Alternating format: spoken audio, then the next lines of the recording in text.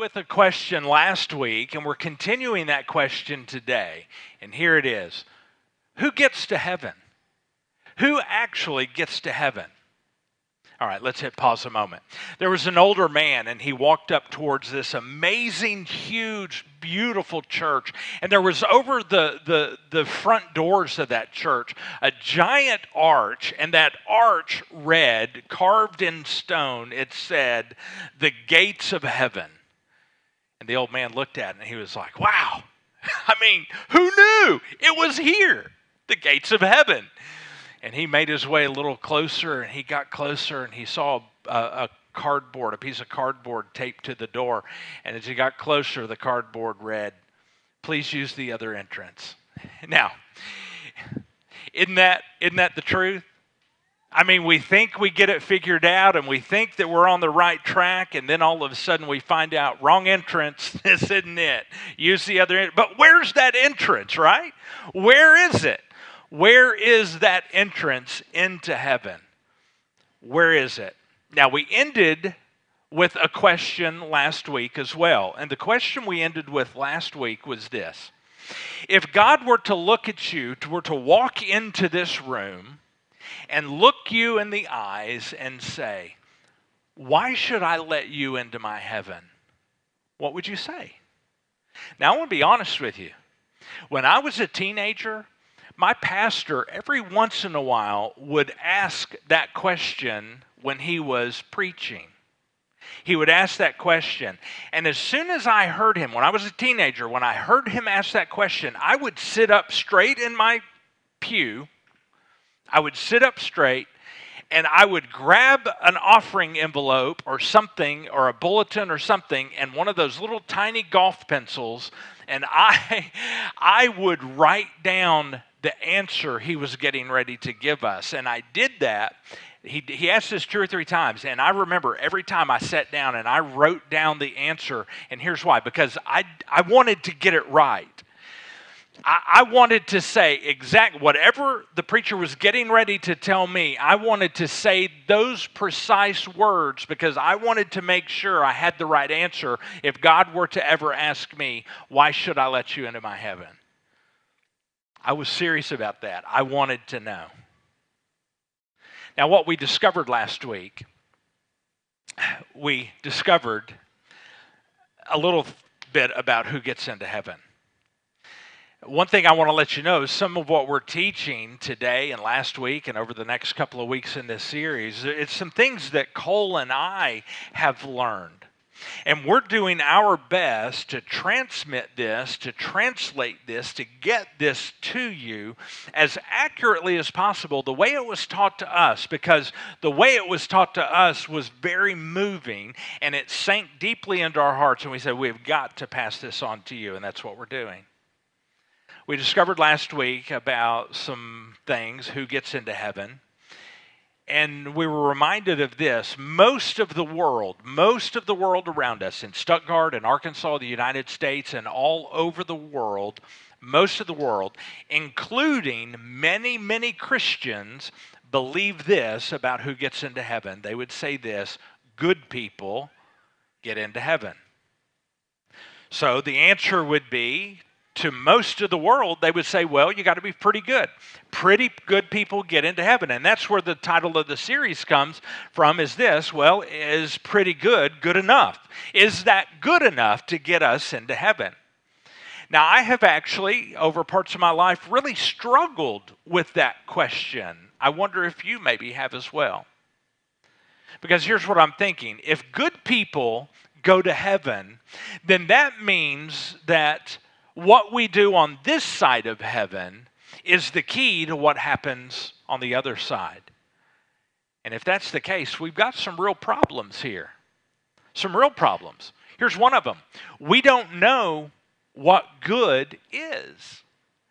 There's no church, no religion that agrees what good really is. They don't agree with each other. And all the religious leaders have their own ideas that are different about how good is good enough. Even they can't agree. Here's another problem.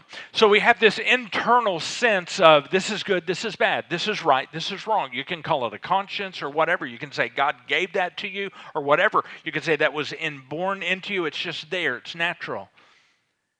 But nobody agrees on that either. Everybody has their own standard of what is good and what is bad, what is right and what is wrong. So here's the question. Which standard is God going to use? Your standard, my standard, or their standard? That's a real problem. Here's another one. God didn't tell us how this scoring system works. If good people get to heaven, God didn't tell us how is he going to score this? How does that actually work? And so that leads me to another problem, because the scriptures tell us that God is good, and I believe that. And scriptures tell us that God is loving. I believe that as well. But if God doesn't tell us the most important thing regarding our soul and our eternity and our future, if he doesn't tell us, give us the answer to how good is good enough, is pretty good good enough? If he doesn't give us that answer, then can God be all that good after all? Can God really be all that loving after all if he doesn't tell us? Now, about this time, some of us might be thinking, but wait, what about the Bible? Wait a minute. Hold your horses, Harley. What about the Bible? Didn't God give us the Bible to tell us what was right and what was wrong, what was good and what was bad, and how good is good enough? And I know there's many people that think so. So let's talk about that this morning. That's what we're going to talk about this morning. Now, when I think of the Old Covenant, starting with Genesis, going all the way through to the last book of the Old Covenant, when I think of that, I think of this. We got to follow the rules. We got to follow the rules. So wouldn't you say the Old Covenant then has a lot of rules for us to follow so that we can make it into heaven? Now, we're familiar with the Ten Commandments, right? That's not a foreign concept to us. There's a lot of folks may have them in their yard. Some folks have them on their businesses, the Ten Commandments. We're familiar, at least, even if we don't know the Ten Commandments, we're familiar with that phrase, the Ten Commandments. So we think, yeah, that's a good one. We got to follow the Ten Commandments if we want to make it to heaven. That's a good one. Well, there's a problem with that too, because most of us can't even list all 10 of the 10 commandments, right? And we certainly don't know where to find them exactly in the Bible. We know they're in there. We just don't know where they are in the Old Covenant exactly. We just know they're there, and we're pretty sure that we follow them. So that sounds like maybe a good starting place. Yeah, we got the 10 commandments. Maybe God gave us the 10 commandments so that could be the gauge of if we are good enough. Where's the pretty good line? Is pretty good enough? And we can maybe use the 10 commandments to help. Surely we can keep 10 rules. If that's all there is in the universe, surely we can keep 10 rules. Or can we? I mean, if we can't even list them, how can we keep them? I mean, to me, that sounds like a problem. And here's the other problem with that. Yes, there are 10 commandments, but the 10 commandments, that's not all there are. The 10 commandments are just kind of like a snapshot, like a little thumbnail, just a little piece of the law. In fact, there are more laws that God gave, more than the 10 commandments. And every single one that he gave in the Old Covenant is just as valid as any one of the 10 commandments. They are all valid. Do you know how many there are? There's actually 613 commands, laws that God gave. 613. So try to list all of those and follow them. So now how are we doing? Are we pretty good according to that? I don't know. So if we think that God gave us the law as kind of our standard that we need to keep here on this earth, and if we keep enough of them, we can make it to heaven. If we keep that law, enough of those will be good enough. Well, here's the next problem. No one has done it yet. That's a real problem. Nobody has done it yet. If keeping the old covenant law is the standard, then we have a huge problem. So let's take just a moment and look at us and the law. We find very quickly that the Bible's standard, when we look at the old covenant law, it is too high. And there's a good reason why no one has ever kept it except Jesus. No one. There's a reason. Because it is too high. That's why. And besides, within the law, do you realize this? Every time we break one of the old covenant laws, do you know what we would have to do? Every time we break one, we would have to sacrifice a bull, a cow, a pigeon, a lamb. We would have to sacrifice one to be right with God.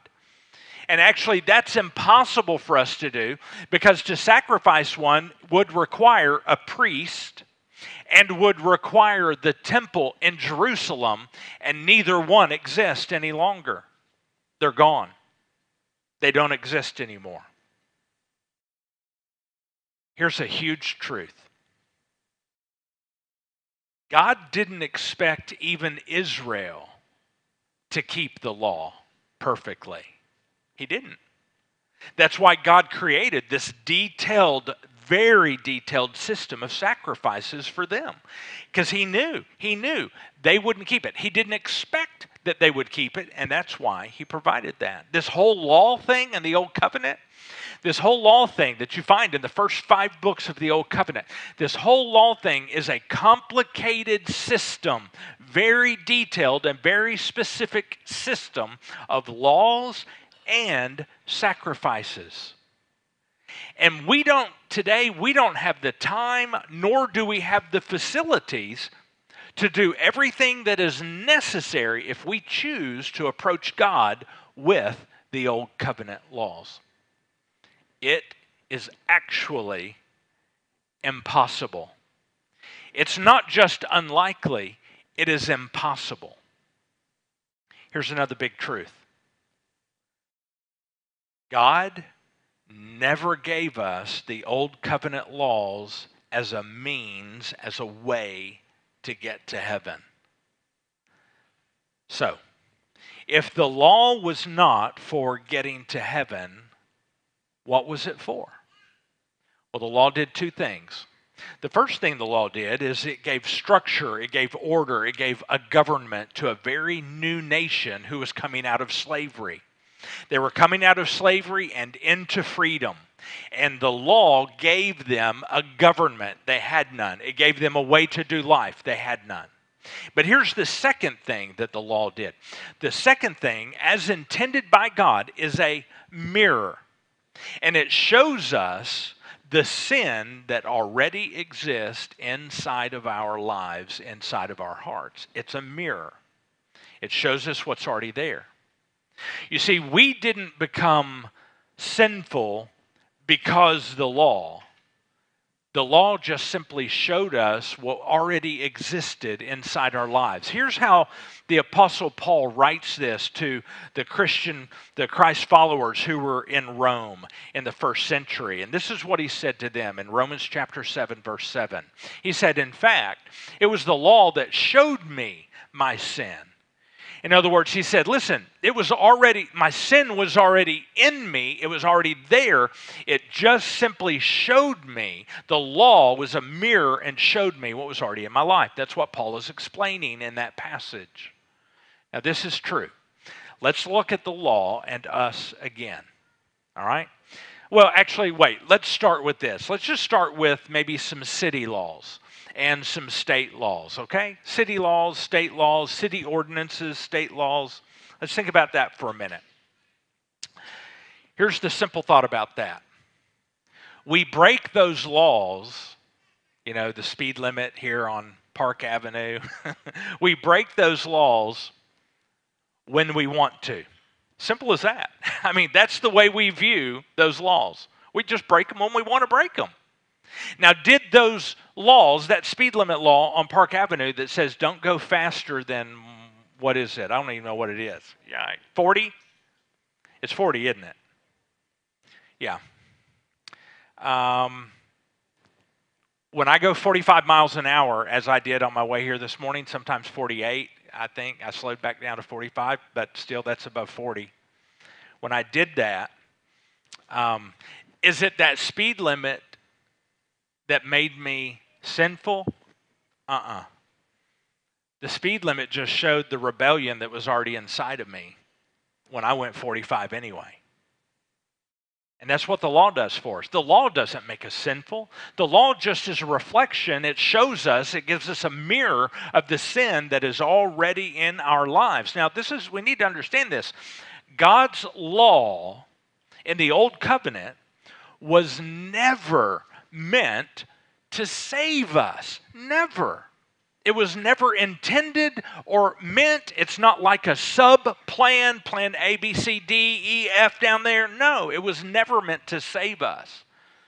It was always meant to act as a mirror and show us the sin that already existed inside of us, that sin and that rebellion. I've got it in me, you've got it in you, and God's law is a mirror showing us that it exists, that it's there. This is true. Now, even though we might think differently, this is true. This is a fact. The Bible doesn't offer us a system for getting into heaven by being good. The Bible doesn't give us that. So to answer the question from last week and the question from this week, the Bible is no help at all. It does not give us a system to make it into heaven by being a good person. In fact, the law in the Old Covenant never promised anything regarding your afterlife. Nothing. So, it didn't promise heaven if you would keep the Old Covenant law, and it didn't promise you a place in hell if you broke the law. Now, yes, there were earthly consequences. Yes, we see those in the Old Covenant. But nothing about heaven, nothing about hell related to God's law in the Old Covenant. If you don't believe me, just go read through Exodus. Go read through those first 5 books where most of the law is covered in Exodus and Leviticus and Deuteronomy. Go read those. You'll see it never really says anything about the law and your afterlife. So let's move to the New Covenant then. Now, unlike the Old Covenant, which seems to ignore heaven and hell altogether related to the law, the New Covenant is full of verses about heaven and hell. But again, if we look at the New Covenant, it is no help at all at finding a standard by which we can measure ourselves to how good we have to be in order to get into heaven. It's no help. In fact, it seems to say that we are hopeless to meet any kind of standard at all, is what the New Covenant says. Let me just give you a sample of just some of the verses. I'm just going to read through these really quick. McKinley will have them on the screen for you. Romans 3:23. Everyone has sinned, and we all fall short of God's glorious standard. All of us, we miss it. Romans 3:10, as the scriptures say, no one is righteous. That means no one's good, not even one. Romans 6:23, for the wages of sin, and we've all read that we've already all sinned, the wages of that is death. That means no hope. We're out. Romans 3:20, for no one can ever be made right with God by doing what the law commands. The law simply shows us how sinful we are. Does that not get any more clear than what it is right there? No one can ever be made right with God by doing what the law commands. So, that's just a sample. There are more. The New Covenant comes right out and says what the Old Covenant doesn't address. And the New Covenant says this: no one, not a single person, will ever make it into heaven by being good. Now, if that doesn't sink home, listen to this next thing. Jesus even said, when he was walking the earth here in the first century, to those who were gathered around him, he said, the best among you are not even good enough, not even the best. Now, do you know who the best were in the first century? It was this elite group of people called the Pharisees. They were literally professional law keepers. That was their job. It really was. Their job was to keep the law as humanly possible and then to teach other people how to keep it. They were so paranoid about breaking any of the 613 laws, which they all broke, by the way, but they were so paranoid about it that they actually added some of their own laws to those 613 laws. And they came up with volume after volume after volume of other laws that you had to follow so that you could not break the 613 laws. Let me give you an example. So they would say that you could not, so the law says, one of the 613 laws says, do not plow on the Sabbath. Do not plow your fields on the Sabbath. So they came along, the Pharisees, some of them, and they created a law that said, if you're outside, you cannot take your chair. Okay, you can't take your chair or your table and drag it across the ground to move it to another spot. You cannot drag your chair or your table to another spot if you're outside. Do you know why? Because if that chair leg or that table leg were to put a little crease in the dust as you drug it, which it would, right? There'd be a little drag mark. They said you would have broken the ground, therefore you plowed with that chair or that table. They took it to the extreme. They were so serious. They added law after law after law that they had to follow so they wouldn't break any of the 613 of God's laws. They added their own. They were serious. They followed the law. They also broke the law. But they taught others how to follow the law as well.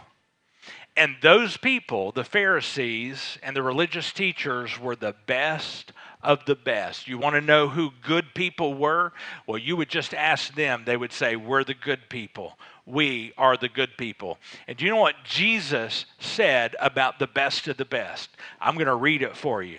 Matthew chapter 5, verse 20. It's going to be all over the screen real big. Here we go. Jesus said, but I warn you, unless your righteousness is better than the righteousness of the teachers of religious law and the Pharisees, you will never enter the kingdom of heaven. So Jesus says to them, as good as the Pharisees think they are, they're not even close to being good enough. And now, if they were not good enough, these professional law keepers, what does that mean for us? If they were not good enough, these professional good people, then what hope is there for us? What hope is there for me? What hope is there for you? And just when we thought it couldn't get any worse, Jesus made it worse. He helped us understand the standard of God's law, and he made it very, very clear. And he made it completely unreachable. He said it's not just about actually physically with your hands doing something. If you think about it, he said, you broke the law. Let me give you a couple of examples. Jesus said, you have heard the commandment that says you must not commit adultery. Yeah, that's one of the 613 laws, right? There you go. But Jesus said, but I say, anyone who even looks at a woman with lust has already committed adultery with her in his heart. And there goes like 50 to 75% of the earth's population right there. Out, eternal lawbreakers. At least all the men. In one fell swoop. There we go. Jesus goes on and says this, you have heard that our ancestors were told, you must not murder, right? If you commit murder, you are subject to judgment, right? That's one of the laws. Jesus said, wait, but you're getting it wrong. He said, but I say, If you are even angry with someone, you are subject to judgment. In other words, you broke the law. If you call someone an idiot, oh my goodness, I think I call 2 or 3 people an idiot when I'm driving every single day. He said, if you call someone an idiot, you are in danger of being brought before the court. In other words, you have already broken the law. And if you curse someone, you are in danger of the fires of hell. In other words, Jesus said, you thought the standard was just don't go stab them. No. If you're angry with them, if you say things like that, you've already committed murder. So there's the rest of the world. We are all out. We are all lawbreakers. That's it. Jesus made the standard actually impossible for us. So if we're looking for a God, who lets good people into heaven, we better run away from the Bible. We better ignore the Bible because we won't find a God who lets good people into heaven anywhere in the Bible. Not only that, but look what else Jesus said. Not only do good people not get into heaven, but Jesus actually said bad people do. What? What? So here we have Jesus, who is God, came here as God, and put on the flesh and blood of man. Jesus, who's God, so he is sinless. And now we have Jesus who is hanging on a cross, and he is just about dead. And on each side of him, there is a criminal, and these were some bad men. Listen to this transpire. Hey, McKinley, instead of putting this on the screen, I'm just going to read this. Y'all listen to this. I'm going to read it to you. One of the criminals hanging beside him scoffed. So one of them said this, "So, you're the Messiah, are you? Well, prove it. Prove it by saving yourself and saving us too while you're at it." But the other criminal protested. He says, "Don't you fear God even when you have been sentenced to die?" And here's what he says to the other criminal. He says, "We deserve to die for our crimes." In other words, he's saying, hey, listen, yeah, we're bad. We are bad men. We too deserve to be executed. We are really, really, really bad. And then he goes on and he says this, "But this man, remember me when you come into your kingdom." And Jesus looks at him, this bad, really bad man who deserved to die. He looked him in the eyes, and Jesus says this, "I assure you, today you will be with me in paradise." Now listen, that criminal had no time to do a few extra good things to maybe try to earn his way into heaven. He had no time. He was bad. He had no time to put some things in the good side to get the scales tipped in his favor. He had no time left. There was no time for him to try to be good enough. And Jesus said to that bad man, "You, bad man, you're in. I'll see you there in a few minutes. You're in." So, according to Jesus and the new covenant, not only do good people not get in, but bad people do. So if we're going to embrace this idea that good people go to heaven, we cannot embrace the teachings or the person of Jesus Christ. Now, if you think I've misrepresented Jesus or the new covenant in any way, I challenge you this week, go look for yourself. I want to say this. We said it last week, and I've got to say it again. This is a tough week for teachers. As we're trying to teach you the truth out of God's Word, this is a tough week, and here's why. Because me right here and Cole a couple hours away over in Malvern, this is tough. Because for today and last week, so for the past 2 weeks, all we have done is confirm what the kids' song has said. And we talked about last week. that here are some ways that you can't get into heaven. Here are some ways that are impossible to get into heaven. They will do you no good to get into heaven. We can't be good enough, and we can't just follow God's law to get into heaven. Both are impossible. We cannot get into heaven by being pretty good, because we will never, ever be good enough according to Jesus.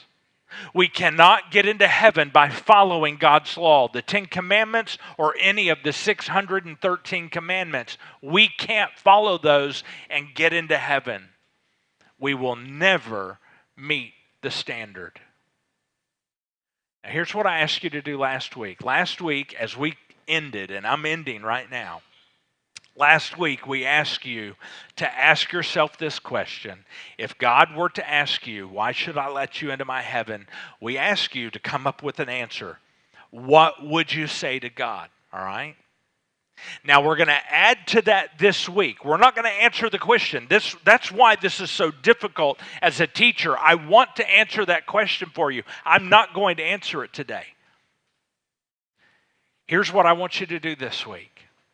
I want you to read just one chapter out of the New Covenant, and I want to see if inside that chapter you can find yourself anywhere in there. Here's the chapter. Will you read Romans chapter 7 this week? Romans chapter 7. And I want you to be honest with God as you read it. And I want you to see, do you find yourself in Romans chapter 7 anywhere in that chapter? And I want you to have a conversation with God this week about that. If you do, or if you do not find yourself in that chapter, will you talk to God about it this week? And then come back next week as we are going to begin the process of climbing out of this seemingly hopeless pit of is pretty good enough? Because we have to climb out, and we will. We have to climb out because apparently, according to Jesus, the answer of is pretty good enough? The answer is no way. Let's pray. Jesus, you clearly said that unless we are better than the Pharisees, we will not enter heaven. And I already know, Jesus, I have not lived as good as the Pharisees. I know this. So if they were not good enough, there is no way that I'm good enough to get into heaven. Jesus, I ask this in your name. May we not allow something to keep us away next week as we begin to find the truth about who you will actually allow into heaven. Give us the wisdom to know what to do with what we have heard this morning. And Jesus, give us the courage to do it. Amen.